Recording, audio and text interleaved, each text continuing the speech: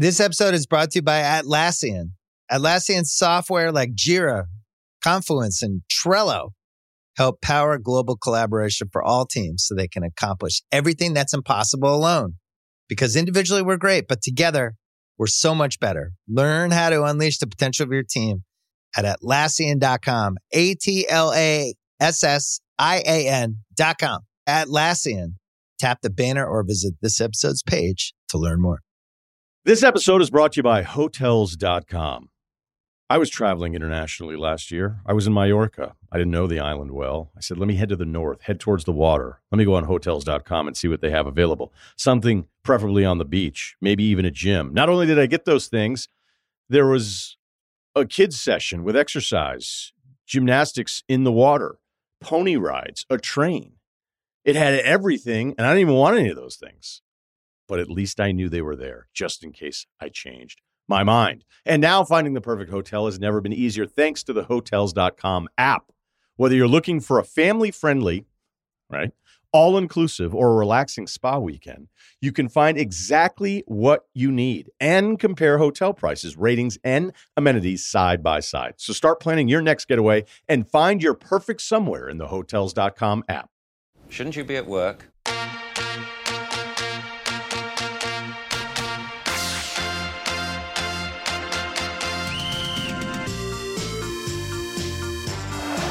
Oh, here's Gascoigne.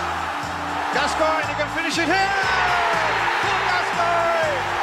2-0! Lampard! Brilliant! It was in, no! That surely crossed the line! Oh, it's so far in! Thanks very much, Sepp Blatter. Clean sheet, I call it, is one of the most important things in football. Nice to see your home fans booing you. Emil Heskey, could it be 5? Yes, it is!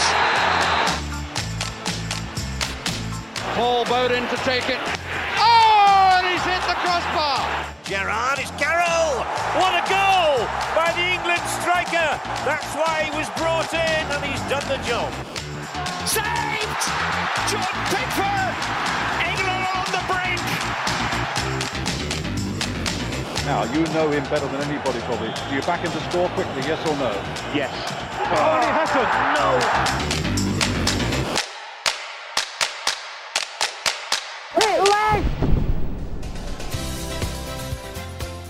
Hello and welcome to episode 4 of Quickly Kevin Will He Score, the Euro specials. I'm Chris Skull. Joining me as always, Josh Widdicombe. Hi guys. And fresh from his 0-0 with Uri Geller, it's Michael Marden. Hello.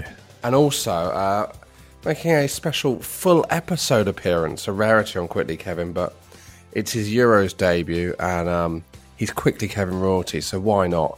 Hello, Tom Parry. Absolutely delighted to be here. Thanks for the call-up, guys.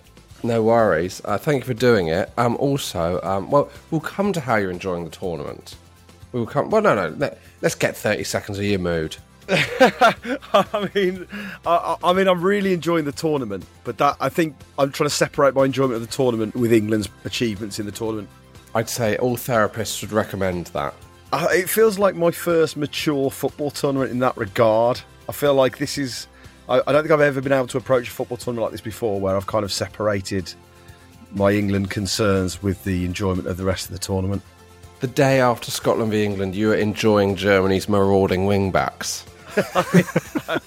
I was actually pleased to be proved right. Like, this is the first tournament I've gone into where I was actually really pessimistic about England's chances. I actually didn't expect us to do very well, and so I actually felt like we're doing okay with what I was anticipating. So you essentially feel happy and vindicated? A little bit. That's what I'm trying to. That's what you're delighted. That's what I'm trying to get around. Is like I won an argument with my brother about positivity here. I thought we were booking some positivity. What's going wrong? Let's do the 90s o'clock news and we'll come to England.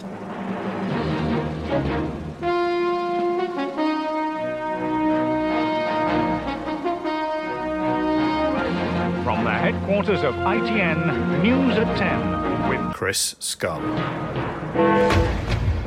David Platt reveals astonishing Euro 96 fact. Jack Grealish doesn't know a word. And how Steve Froggatt met his wife. 3 great headlines. Great headlines. This first one. So Sky Sports are doing a kind of Euro 96. They're doing a little mini-series where they go and try and meet as many of the Euro 96 squad as they can. And I watched the episode with David Platt. They're struggling to get Steve Howie. Trying to track him down. They must be savouring it for later in the tournament. He's not there yet. Trying to agree a fee with Steve Stone. Some intern getting bollocked in the Sky Sports office. Get me, Steve. How you had one job, Anthony? Do you think they kicked off? They looked at the squad and thought Steve Howe is probably the most approachable and easiest one to find, but they couldn't get hold of him, so they've been bogged down in weeks of admin and they haven't got caught with anyone else. Steve Howie's gone off grid. It's going to be like a scene from a film, isn't it? I haven't heard that name in a long time. It's like he's going to be whittling on a piece of wood, kind of thing. Like... Steve Howie's been dead for 50 years. I don't go by that name anymore, son. Goes to the shed and dusts off his old boots. He's actually in witness protection, so it was a real because he witnessed Newcastle's capitulation at the end of the season in 1996. He grasped on Terry McDermott. For not doing any defensive coaching. Anyway. My David Platt fact. So after England played Switzerland, this is what David Platt says in the interview. On the Monday after, they were contractually obliged to do a corporate golf tournament. So he was paired with Alan Shearer and they had to go with some sponsors. And on like the 9th hole, David Platt hit a driver and tore a load of stomach muscles. So that's why David Platt missed England versus Scotland. Because he injured himself on a corporate golf day after the first game. How hard is he trying to? You got to let the club do the work, Dave. How hard is he trying to? How hard's he trying to hit that ball to tear all his stomach muscles? Come on, his technique can't be correct, can it? It's got to be a correct technique. He's trying to Happy Gilmore it or something to entertain the lads. Did he take a run up? Like, come on. God David damn Platt it. is the least rash man as well. In that whole squad, you'd think he'd be the least likely to try and tear a ball in half on a golf Watch course. this, guys. I can do 200 yards with a putter. See if you can stop me. Was he going round with Gascoigne and it got inside his head? He's thinking, I've got to do something. This guy's hilarious, man. He's driving the golf buggy at people. He's okay, guys, what's he's got to bring a bit of personality to this round, man. That is amazing. Also, what are they doing? Making them do a corporate golf day? That's like astonishing. That's so 90s, isn't it? That is crazy. Yeah, to do something like that. An astonishing decision to do a corporate golf day during Euro 96. And to get injured on the golf course as well. Amazing. What have we got on Jack Grealish? Our second top story. I don't know if you heard Jack Grealish's interview this week where he was pointing out Dean Smith. Dean Smith made a comment about Jack Grealish that was then passed on to Jack Grealish in this news conference. And this is what Jack Grealish had to say about the compliment from Dean Smith. In a minute, but Dean Smith also says you're an encyclopedia of football. Where does that come from? A what? An encyclopedia of football. I don't know what that means. He got a compliment. You're an encyclopedia of football. No idea what it means. How do you not know encyclopedia is a word? Is it because we had Encarta and it was everywhere? Do you think Jack Grealish is posting Carter? He should have called him a Wikipedia. Yeah, if he'd have said Wikipedia of football, he probably would have got it, wouldn't he? Yeah. Hey, Jack Grealish would never have had a door-to-door encyclopedia salesman. Do you not even think he's seen that episode of Friends where Joey gets one of the letters of the encyclopedia? It's just a different generation. That word is now out of circulation for the England squad. Do you think he doesn't know the word encyclopedia, or he doesn't understand how the context of encyclopedia of football works? Do you know what I mean? That's what you've got to hope. You've got to hope that that's what the case is, right? You've got to hope that he doesn't quite understand what Dean Smith's saying with that. Yeah. So what is Dean Smith saying? He's an encyclopedia. That he knows loads about football. Josh, if I bought you an encyclopedia of football, talk me through the contents. I presume, well, obviously they'd be like all the World Cups with the top scorers, that kind of stuff, right? Yeah. But I think if someone described you as an encyclopedia of football, it would imply you knew lots of facts about football. That's one. And I'm actually quite surprised by Jack Grealish there, because I wouldn't, if you said which England player is an encyclopedia of football, I wouldn't have thought Jack Grealish would be the one. I don't know who would you go for? You wouldn't opt for him to be on your quiz, on your pub quiz team. I think Harry Kane would probably be an encyclopedia. Yeah, I think Harry Kane. John Stones seems like quite a cultured individual. Yeah, because he's willing to play a raking pass from defence? Yeah, I think that maybe that's it. His extra touch at the back makes me think he's going to know his history. I don't think we've ever done it on the show before, but I think it's a worthwhile question. If you had to room with one of the current England squad, who would you choose? Because I think I'd go for John Stones for that very reason. Conor Cody for me, hands down. Conor Cody seems like the nicest bloke in the whole world. Plus, he's not going to be stressed about playing. We're just having a nice time. Who would you go for, Michael?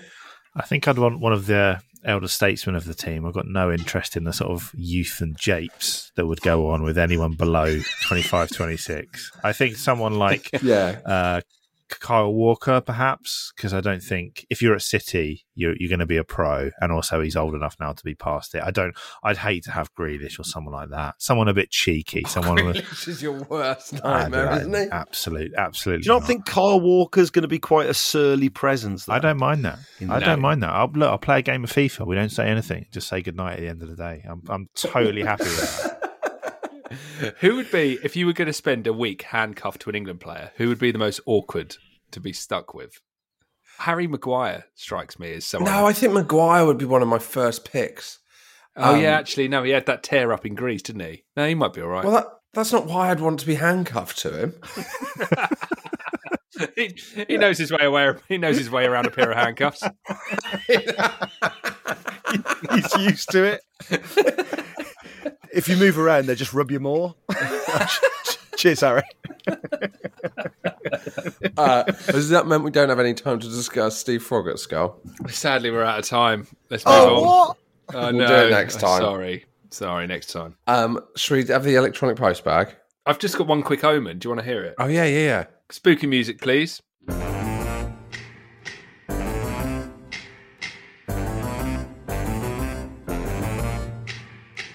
Thank you I saw this, a few people point this out on Twitter. The one I saw was from Lewis Matthews. This is a weird omen. ITV, I'll read this tweet from Lewis Matthews. ITV once again need to take the blame for last night's draw with Scotland. By way of an update, since France 98, England's record at tournaments now stands at this. ITV played 24, won 4, drawn 12, lost 8. BBC played 22, won 15, drawn 3, lost 4. Last time England won in 90 minutes on an ITV, Jude Bellingham was 8 years old. Hashtag ITV curse. Wow. So our win record on ITV is appalling. 4 wins from 24 games. BBC 15 wins from 22 games. It's the ITV curse. So do you think the BBC's like playing at home? Do you know what I mean? Like, it feels like... That's how it feels, yeah. That is exactly how it feels, isn't it? And do we know what the Czech game is on? It's on ITV, confirmed. Well, that's fine because we don't need to win that. Does that mean BBC get first dibs on the second round? Because I think that's how it works, isn't it? That would be ideal. And then semis in the final, it's on both. So then the quarters is problematic. Well, there we go. Yeah. That is a fascinating stat, presumably based on absolutely nothing, right? Yeah, but it's ITV. There is something. France, like Brian Moore commentating on England Argentina. There is something about ITV. We go out on ITV. That's what it feels like, doesn't it? Yeah, totally. I've read that and it was stats, mate. I've always sensed that. And there it is. You haven't. I've always said, calm down, Yuri. those stats make absolute sense to me. Yeah, completely. Yeah. Completely. It's like when you find out we're playing in a certain kit and you like go, well, that's it then, we're done for. Yeah. You know, like you just go, well, why are we doing that? Why are we playing in that? If it's semi-final and we're in our away kit, then what are we doing? We're going out. Yeah. Oh, God. Well, there we go. Yeah. That's a positive. Let's get into the letters. Let's get into the electronic post bag. I'm Jim Rosenthal, and this is the electronic post bag. You've got mail. We've had lots of good letters over the years about ways to improve football. This from Graham Dodds is a fascinating email called Improving the Euros, and I'd like your take on how this would work. Hi guys, love the podcast, etc., etc. More pressingly, I've come up with a foolproof way of improving the Euros that doesn't involve a chaotic 10-year-old or remote-controlled car, as we have previously discussed. The idea is a simple one. Every match requires that both sides field at least one debutant. So, squads would comprise the existing 26 plus 7 uncapped players to give coverage should they go all the way. This would offer some intriguing tactical choices.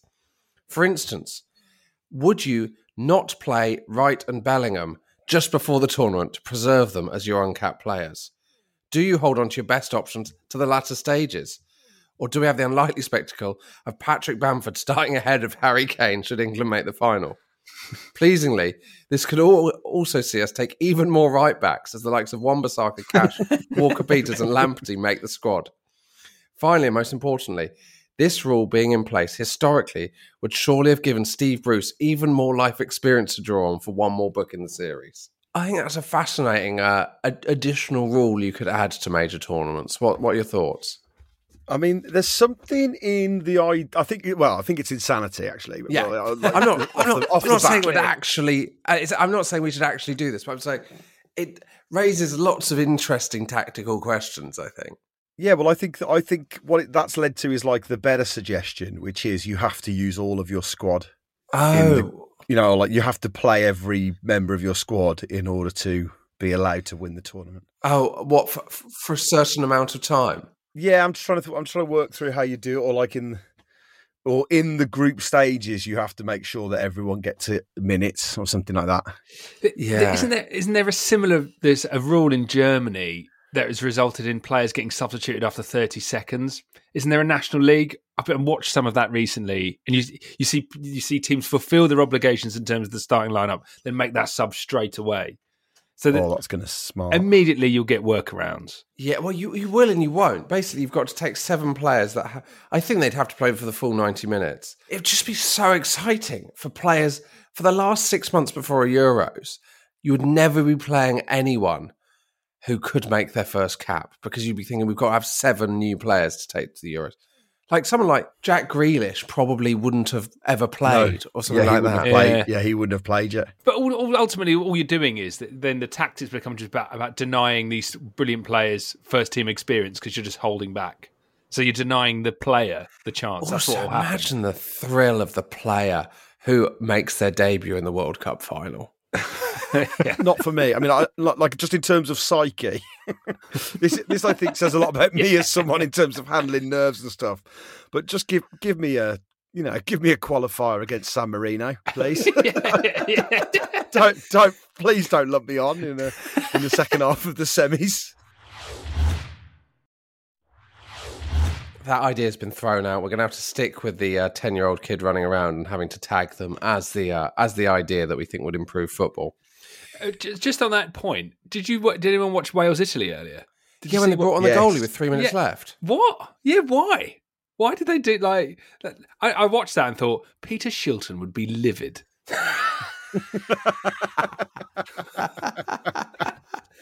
Get Chris Woods on, get your cap. Go on, mate. Why? There's such a weird thing to do, isn't it, with like a minute left? Because what's the keeper getting out? What's anyone getting out of that? Imagine if he conceded. It would have been hilarious if he conceded. What was the tournament where they brought the keeper on to do the penalty shootout? I think it was Vorm, wasn't it? Or someone in... it was Holland against someone in 2014. So it was like shades of that, but obviously without any chance of a penalty shootout. Yeah. Unless this goalie's very good at closing the game out. He's got a really slow goal kick. He can kick it really high.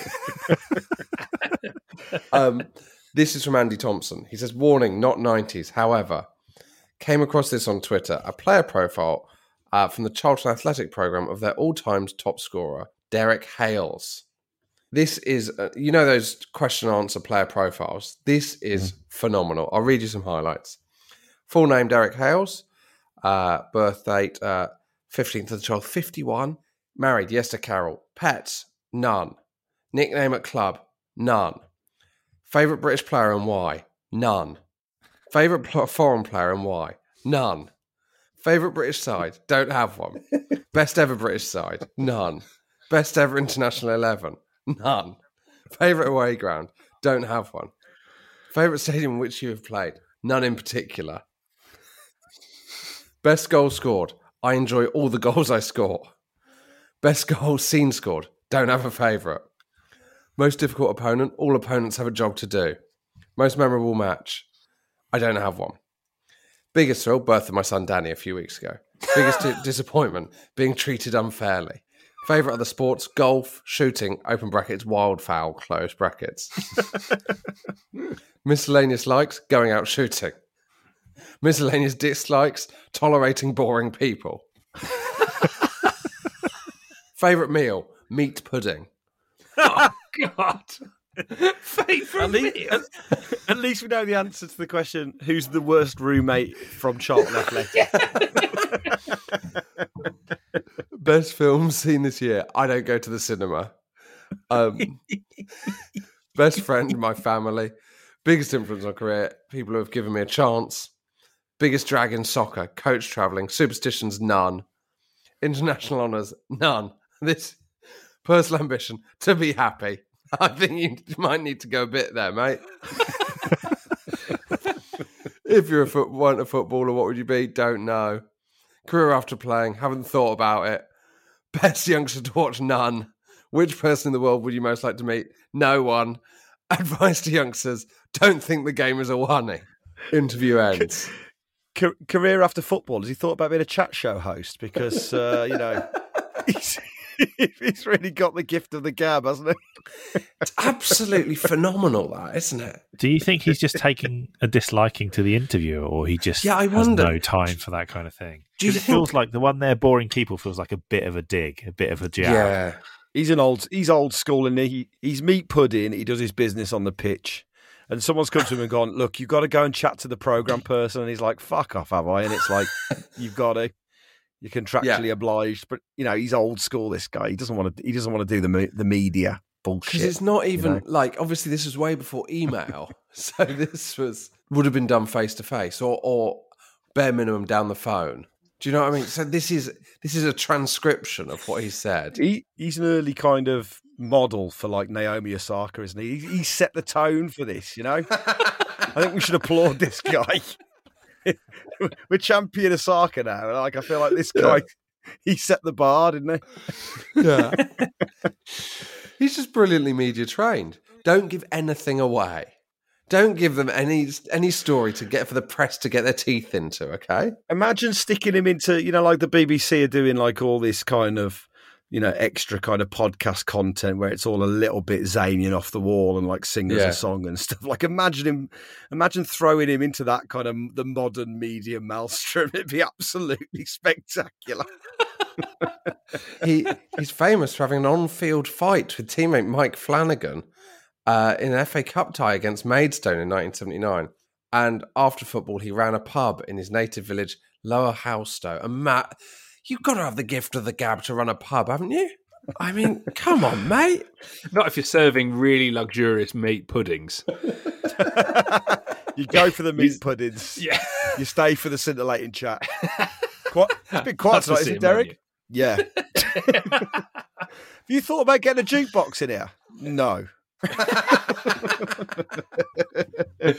Thank you for all your emails. If you've got anything that you want to send us, this is how to get in touch.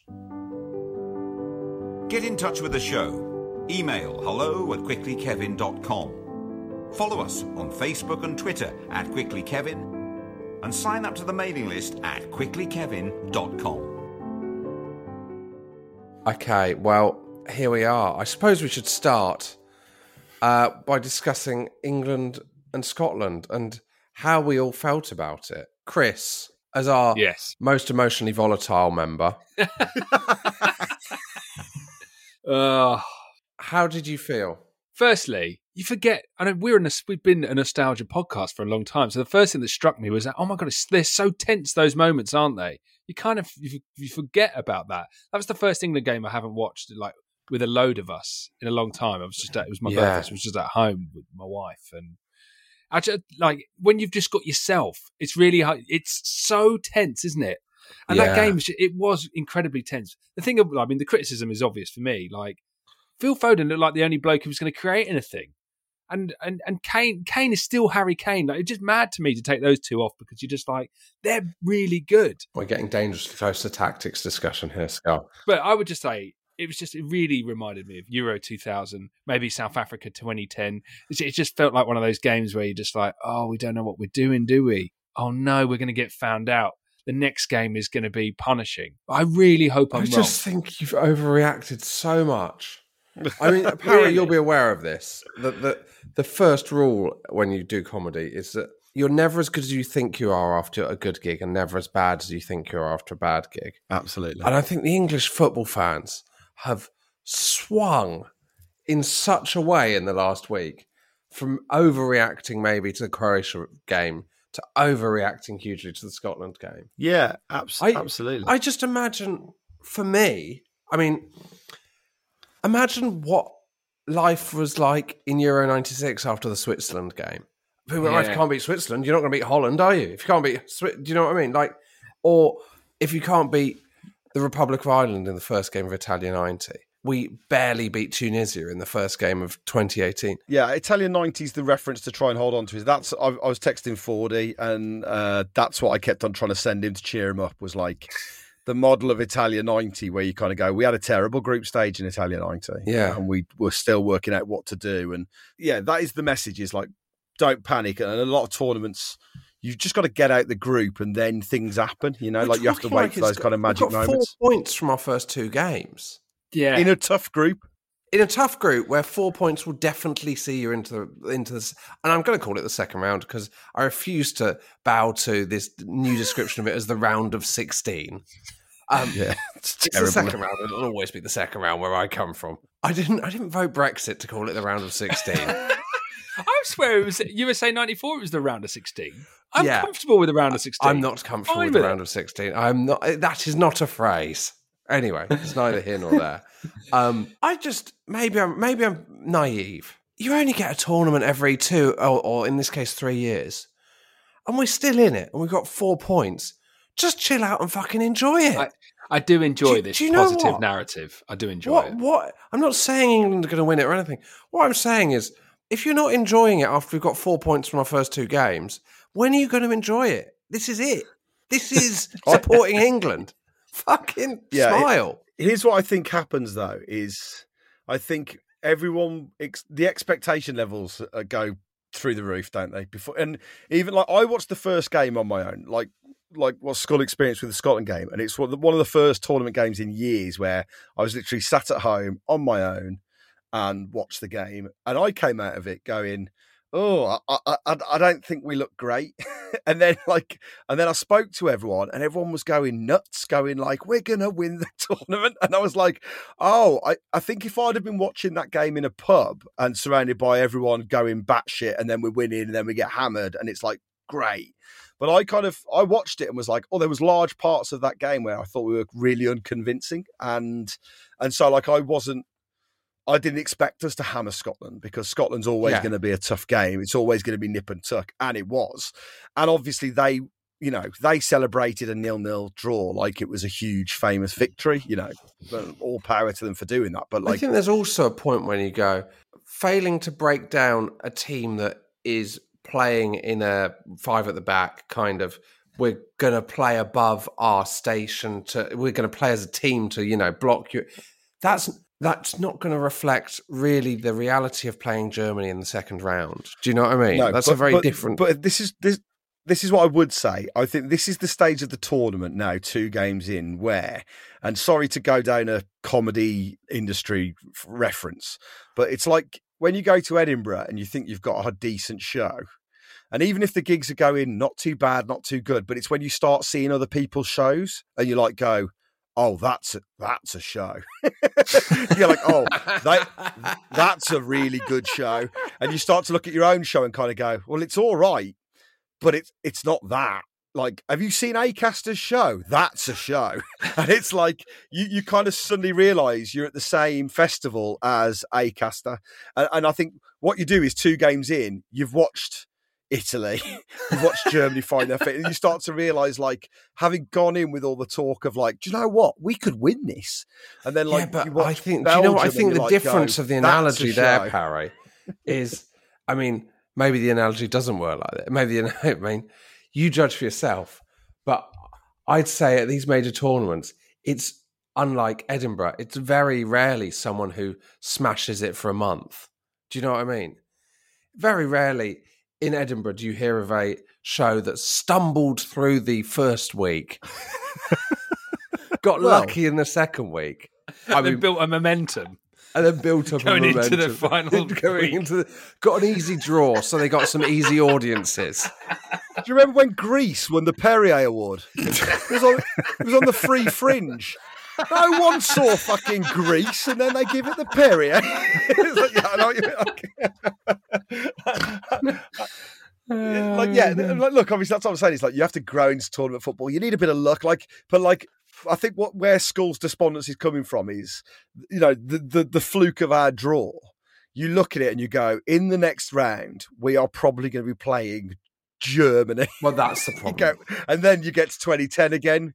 You kind of go, we aren't ready for that yet. We haven't, unless the Czech Republic game is like in Euro 96, it's like the Dutch game, for example. But I think that's the tricky thing is when you were looking for comparisons, Scotland, at Wembley was such an iconic moment in Euro 96. That was when everyone started to believe, and that led to the Dutch game. When people talk about this long summer of everyone loving England in Euro 96, which we all remember vividly.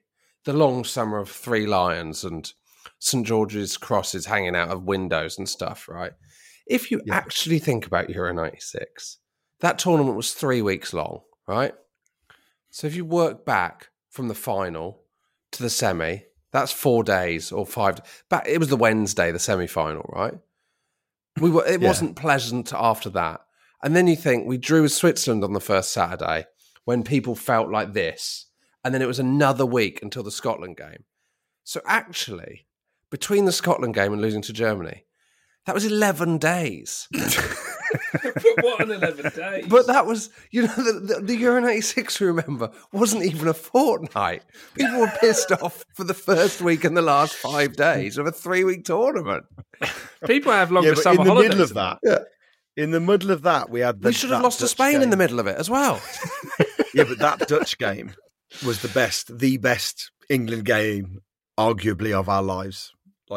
We demolished Holland, who were a really good Dutch team. We demolished them off the back of beating Scotland. People go on and on about momentum. The momentum of the Holland win then led to us playing absolute dog shit against Spain and fluking through when they had 2 disallowed goals that shouldn't have been disallowed. I don't think momentum is a thing in tournament football. I think it's the most overrated kind of idea in the world. Michael, what are your thoughts? Well, I disagree on the momentum thing, but we can come to that. I think touching on the idea of people getting too emotional, whether it's sort of too enthusiastic or too despondent when England play well or play badly, I think that's part and parcel of tournament football. I think part of one of the kind of joys and also pitfalls of being an England fan in a tournament is that you do get overly invested. You do buy into the fact that we could win this. And then, you beat a team whose best player is 35 years old, who you should be beating, and suddenly we're going to go all the way. And less than a week later, you draw against a Scotland team, which, not to take anything away from them, they were organised, they fought hard, but we should be beating them. And it's like Gareth Southgate's the worst manager in the world. What was he doing, bringing off those players and not bringing certain players on?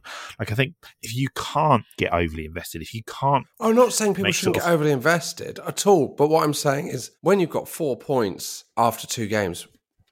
I don't think you should be spending your life angry at the tournament. And when there's only one team that got 6 points, wasn't there? 2 teams who got 6 points. Yeah, but I think that roller coaster of being an England fan in a tournament, I don't want anyone watching England, myself included, to be sat here rationally going, yeah, no, that's absolutely fine. We'll be okay, because I want to experience those highs and lows and look back on them and go, yeah, that was kind of mad. But in the moment, I want to be kind of swept up in that. I want to feel things within a football game and a football tournament that I think only an international tournament with England can bring. I think what it does mean is there is a lot riding on this Czech game now. Oh, God.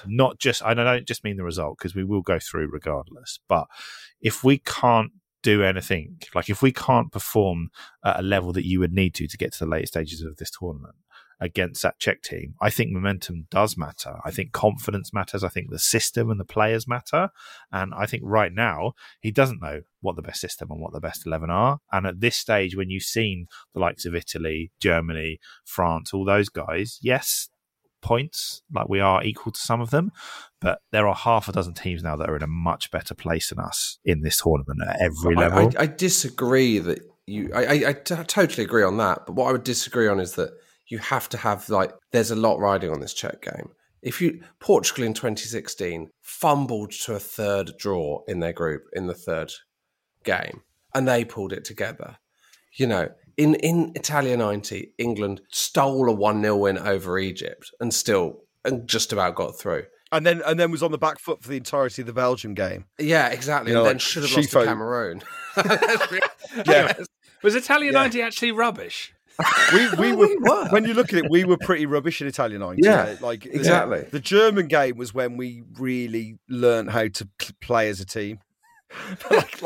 Genuinely, like Belgium hit the post twice, didn't they? And they should have beaten us. Cameroon, well, they were just too volatile, really, but they did have the measure of it. I mean, like, it is when you look at it. And then in 66, we blew our lead against the West Germans, and then had a goal that shouldn't have stood, put us 3-2 up. So what we're saying is we're at our best when we don't know what we're doing, and we just stumble our way through. Well, I do agree with you, Michael. I do agree with you on that. The best we've ever played are always followed by terrible, terrible performances. 6-0 against Panama, followed by defeat to Belgium. 4-1 against Holland, followed by an awful performance against Spain. The problem is, when we think we've had a good result, that's when we get absolute shit. So what we want is a lackluster draw against the Czechs to set us up nicely for a victory against the Germans in exactly, the and then follow round. that with a defeat to Sweden in the quarterfinals. Absolutely perfect. I actually watched Steven Gerrard's Soccer Box the other day, and he said something really interesting. He said that some of the biggest moments in his life always came after like a demoralising result or something bad happening. And maybe this Scotland result wasn't quite a disaster, but it's bad enough that the squad will be feeling it and want to go out and make amends against the Czech Republic. And that could be the moment that kickstarts the tournament. I think there's a really good argument for that. Well, and also I think Southgate wants to make amends. Hopefully, I mean, like it was the nature of the game, wasn't it? I just thought it's because we looked so turgid. I mean, as always with football, though, look, if Stones' header goes in, if Foden had that moment, didn't he, where it looked like he was going to do a kind of Gaza-esque when the ball dropped for him and it hit him and he kind of landed and it just slid wide. Kind of go, if that goes in, then suddenly there's a different story, and I rewatched the highlights because I was in the pub for it, so there was quite a bit that I didn't watch. So when I got back home, I watched the highlights, and I was like, "Oh, actually, there was that crucial moment early on where Foden nearly scored, Stones hit the post, and then Mason Mount had that chance. Sterling put him through. If just one of those goes in that first 25 minutes, then it's a hugely different story, and that's they're the inches that make the difference, really." Scotland throw. And O'Donnell will get it in a good position, and it's a good ball in. It was Adam's shot that was blocked. It's a good cutback. Jay Adams' movement's excellent, and it's a good block. McTominay and Rice at close quarters. It's headed against the post. England very nearly strike first. Well, he's hung, hasn't he, like a kite there. Really good attempt. I wondered if he was going to steer that in. He just couldn't get the angle on it he wanted.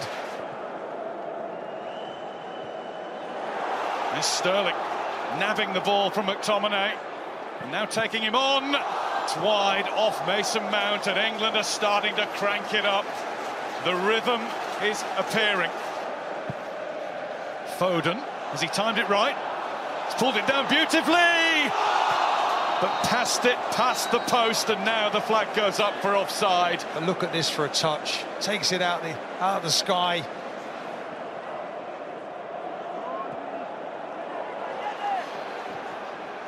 Once more, it's Scotland progressing with a clip into the back for O'Donnell.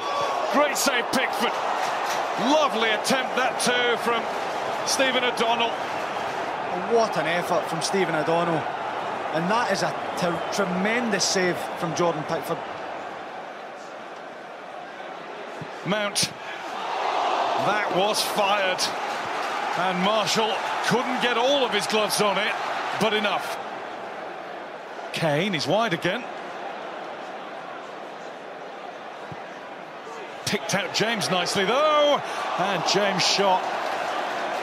And at least there was an effort on goal at the end of a spell of keep ball. Dykes. McGregor stopped by Mings, but Mings couldn't stop Lyndon Dykes. And that's a good run from Dykes and a chance now. Adams couldn't sort his feet out. He just doesn't get the first touch right.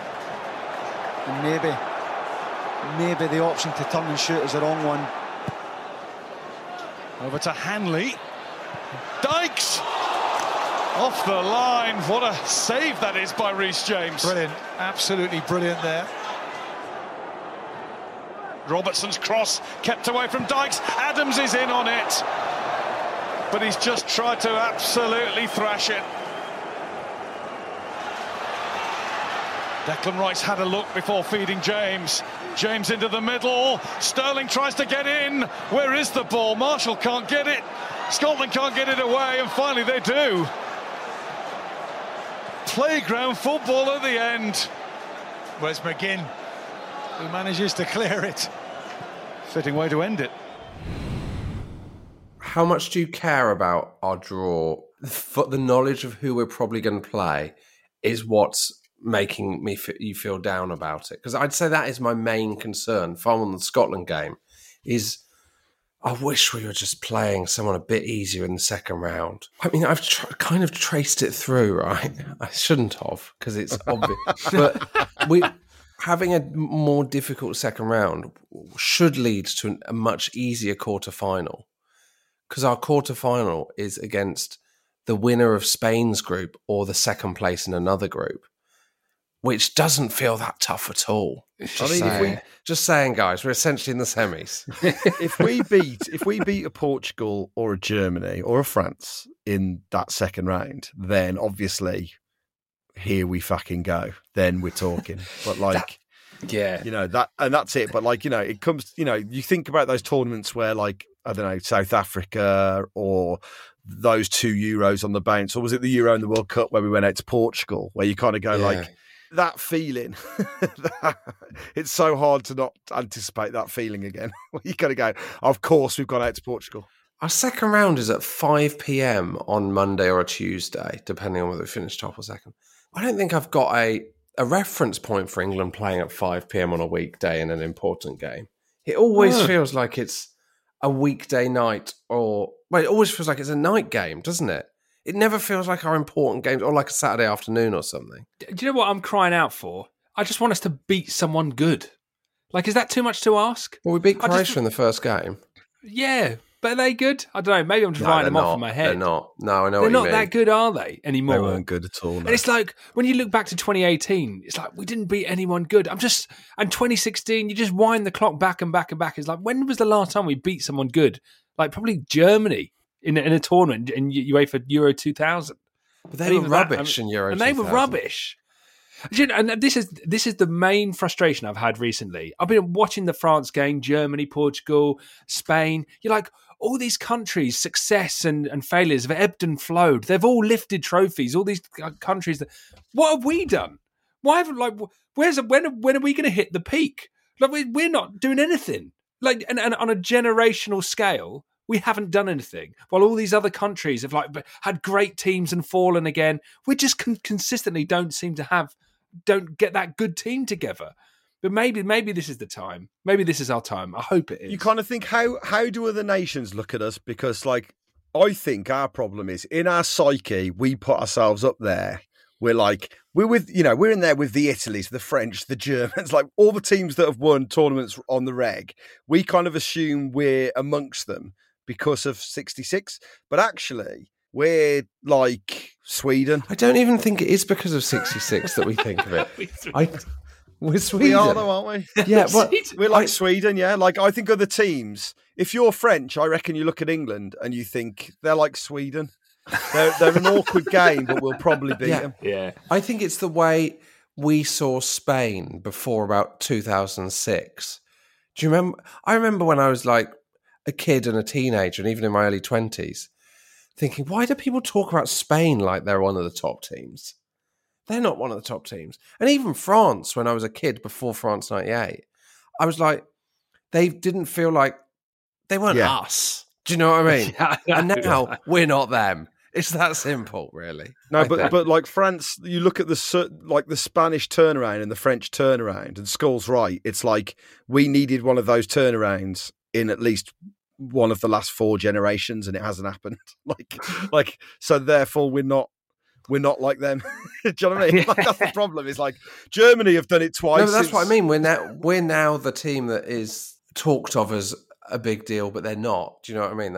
But I draw Skull's attention to the fact that 5 days ago I was sat here on a podcast with him, and he was saying this is the start of a generation of winning tournaments. I know, and I hope so. It's absolutely kind of it's mad what a 0-0 with Scotland can do to a man. A draw can affect someone's view of the last 40 years. Lose their head. I've completely lost my head. You've completely lost your head.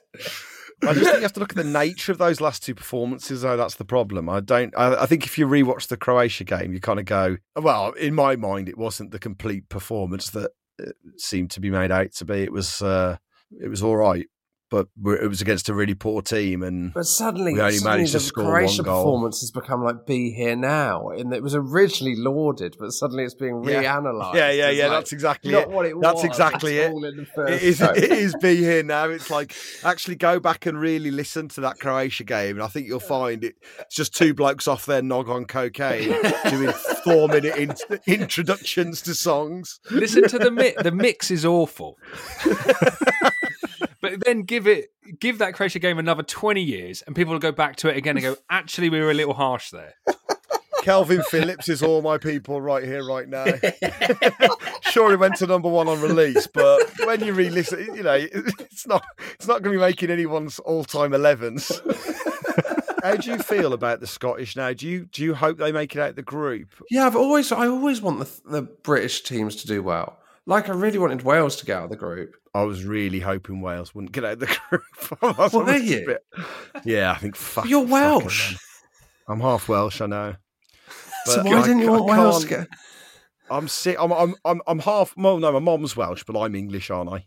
And the amount of shit I have to put up with from my Welsh family, and you take it in the rugby, but then when it comes over to the football as well, and all people who aren't like irrational English fans. We all have to kind of tread this line where we go, oh, we're really happy for you, Wales. And it's like, they're absolute arseholes towards us. And they're all that video of them celebrating when we got knocked out to Iceland. Like Gareth Bale, all them going mad, loving it. So every time Gareth Bale fucks up in this tournament, like when he missed that penalty, I genuinely jumped out my chair. I was like, ah! But obviously, look at their route now. In their second round, they've got their rounds a piece of cake, isn't it? Denmark, Russia, or Finland? Come on. Do they even have to play that? Yeah, it's mad. I think Denmark's quite a tough game. They almost did well against Belgium. They did well against Belgium. They were winning at half time. And obviously, if you play Denmark, you're unfortunately playing the team that the whole world wants you to lose to. There's no one in the world that doesn't want Denmark to make at least the semi-finals at this point, surely. Oh, are we going to have to knock out Denmark and everyone's going to hate us even more? I don't think we are, but yeah. Michael, how are you feeling, positive or negative wise, for the rest of the tournament? I'd say I'm probably back to pre-tournament expectations and emotional levels, in that I don't think Gareth Southgate is the right man for the job. And I said this before the tournament started. It'd be the wrong time to change him, though. What would happen? Do you think that would be an error? What I decided yesterday, just give it to Steven Gerrard. Just give it to a great player who will command the respect of the dressing room. Someone who's just won everything. Skull, have you phoned into TalkSport, or are you on this podcast? But it works for the Germans and Beckenbauer, so many great nations. Just pick a player and just put them in there. It didn't work with Klinsmann. I think they just put in a great player. What about Frank Lampard, Skull? I'd have him. Fine. Do you know who's favourite? I looked up the other day. Dean Smith might be the favourite for next England manager. I mean, that's absurd. It's absolute. That's everything that is wrong with English managerial appointments. Like, Southgate is almost bulletproof now in this tournament because of the World Cup. Even if we limp out in the second round, in the round of 16, which I think if we do, there should be some kind of autopsy where he is removed from the position. Because what's going to happen is this cycle of like genuinely good players, and this is the best batch of players we've had for a very, very long time. I don't think he's the man. Who would you appoint, Michael? Well, I don't know at this moment in time, which doesn't help my argument, I know. But my feeling is, if you look at his club record, it's just not good enough. Totally. Like, even at England under 21s level, he massively undelivered. He had 2 below 10th place finishes with Middlesbrough and then got relegated. Like, he's basically England's Ole Gunnar Solskjaer. Like, we are never going to do well or as well as we should with him at the helm. Can I ask, rather than replacing him, what do you think he should do in the next game? Like, what do you think he should do? What do you think he will do? Sound the proper punditry klaxon. Yeah.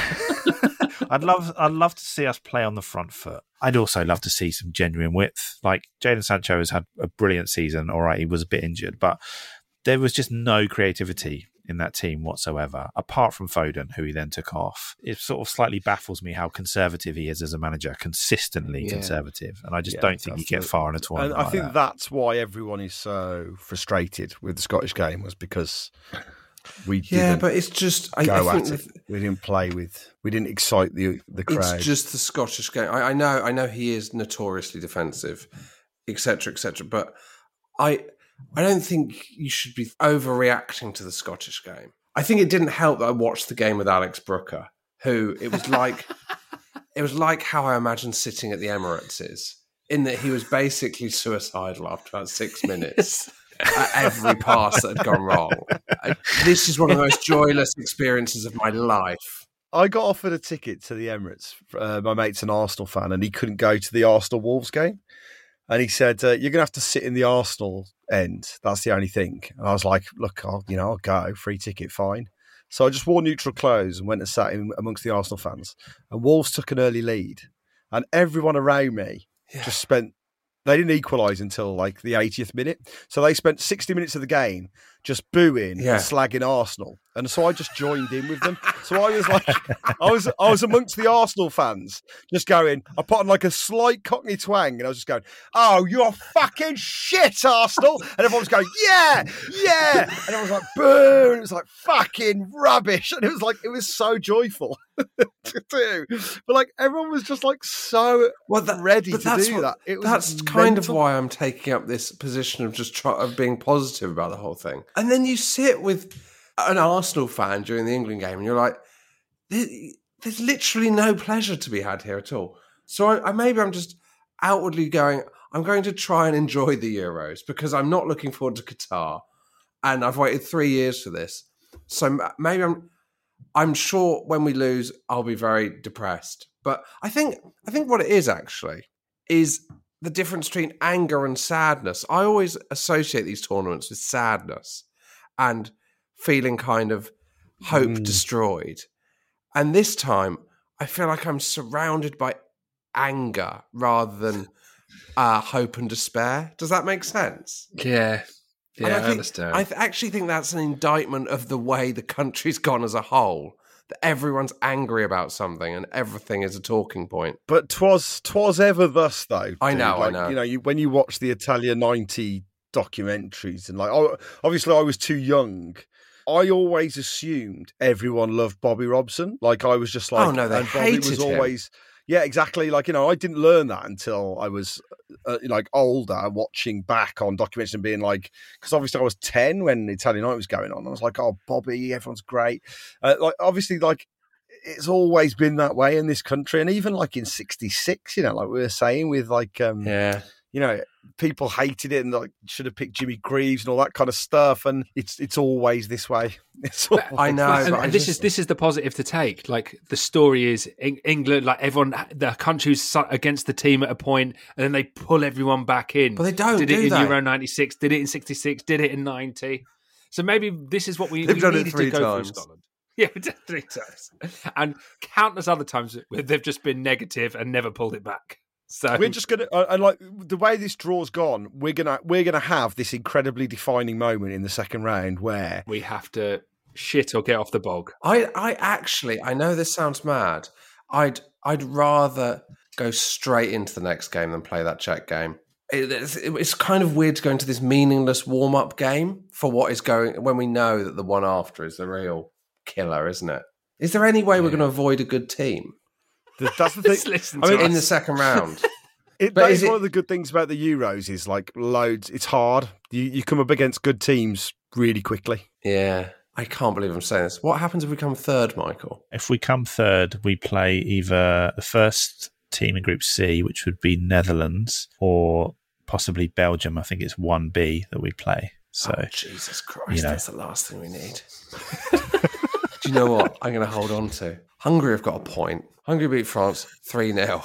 And then Germany beat Portugal, leaving Hungary second, ahead of France on goal difference. And then we play Hungary. It's coming home. Off the back of them beating France 3-0. Oh, come on, Tom. Absolutely flawless.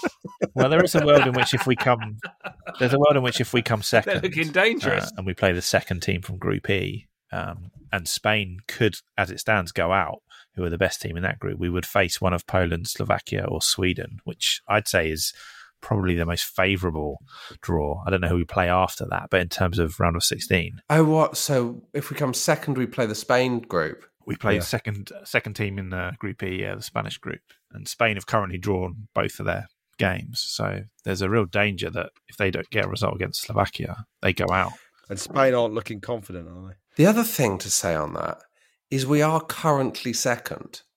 So we don't need to lose to come second, do we? No, that's true. We just need to draw. Oh my God, I'm daring to dream. And it's not me easy. Czech are a tough team. I'm daring to dream. Second place. Oh, God. Do you know what it is? I thought I'm going to come on here and Tom Parry's going to make me feel great about the whole thing. And he's actually made me feel like we haven't got a fucking hope. but I think that's not a bad place to be because it's from there that it sets you free. Yeah, I think if you think of us as Sweden or on a par with those kind of teams, then it's like every result we get, you kind of go, oh yeah, that's it. So it's when we come in thinking that we're France that's the problem. So it's like actually that 0-0 against Scotland, not a bad result for us. If we don't lose to Czech, then anyone's in it. Then you're rolling the dice. It's tournament football. It's on the toss of a coin. One brilliant moment. David Platt pre-golf tournament doing that volley in the last minute against Belgium. That's Italia 90.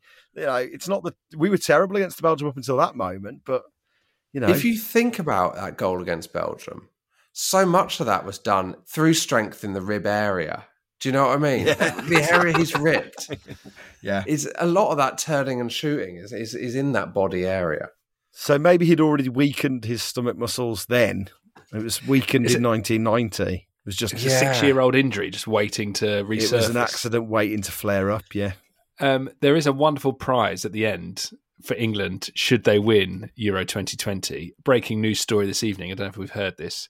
Phil Foden says that if England win the Euros, the whole England team are going to dye their hair bleach blonde like him. Surely do it earlier in the tournament. Yeah. Don't wait until you win it, because what are you going to do, bleach your hair at home? Yeah. And apparently it was Sergio Aguero's idea. Well, what's Sergio Aguero got to do with the fucking price of fish? He told him that the Romania squad had done it in France 98, and he was like, he's talked to the team, and they said, yeah, if we win it, we're all going to do it. Romania did it in the group stages, didn't they? Yeah, I know. Yeah, they exactly. did, yeah. Get them to do it earlier. So at least if we do go out, we've got a story to tell. Who's looking funniest in that situation? Can't imagine Harry Maguire. Wouldn't suit him, would it?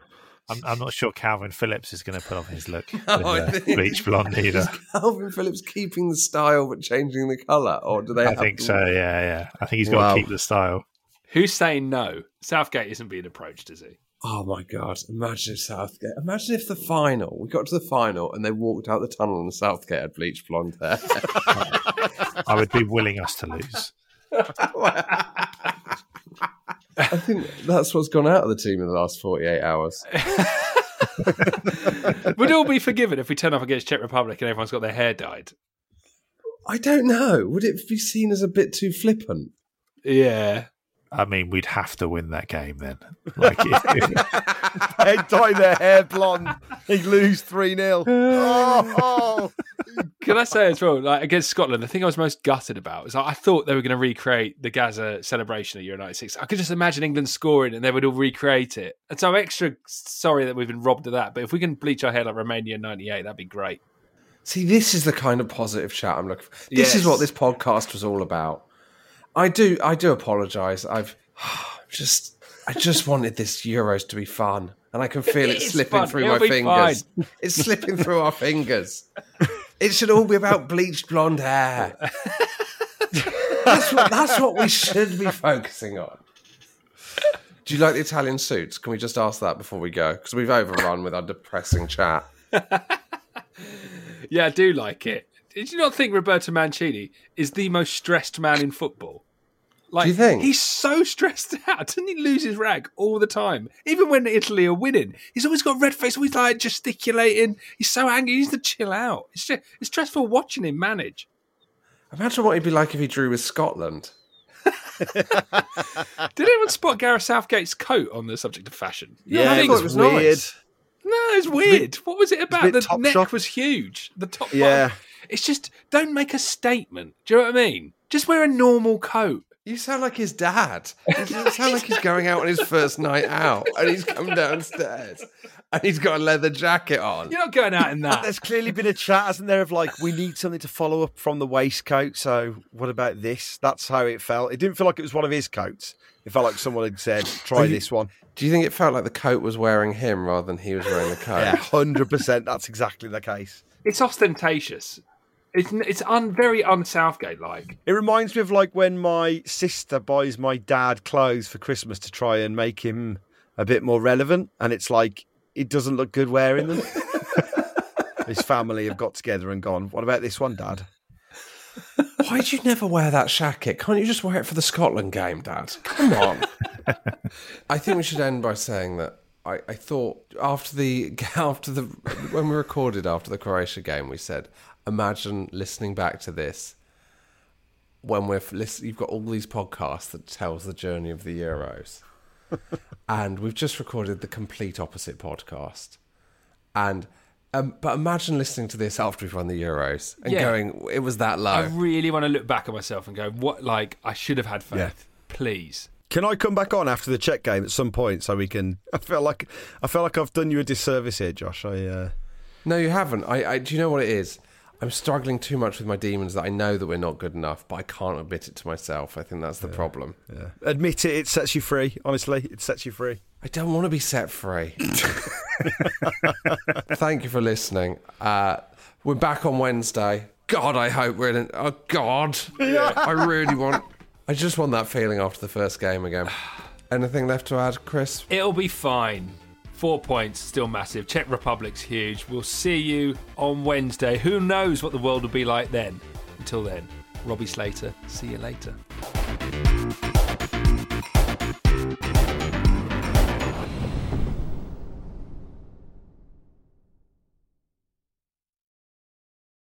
This episode is brought to you by Hotels.com. When I went on my last holiday to Cape Town, it was amazing. My friends were there, the weather was phenomenal, and most importantly, the food was fantastic. But one thing I struggled with was finding the right places to stay. You know, all I want is a great bed, a fantastic shower, and breakfast that doesn't end at 8 a.m. I'm on holiday, I'm still sleeping. I also like ease, and the Hotels.com app easily helps me to find a perfect hotel for every trip. Whether you're looking for a family-friendly getaway or a relaxing spa weekend, on the Hotels.com app, you can compare up to 5 hotels side by side. Now, why would you want to do that? So you can see prices, amenities, and star ratings. And best of all, you don't have to switch back and forth between options. See? Ease. So, start planning your next getaway and find your perfect somewhere in the Hotels.com app today.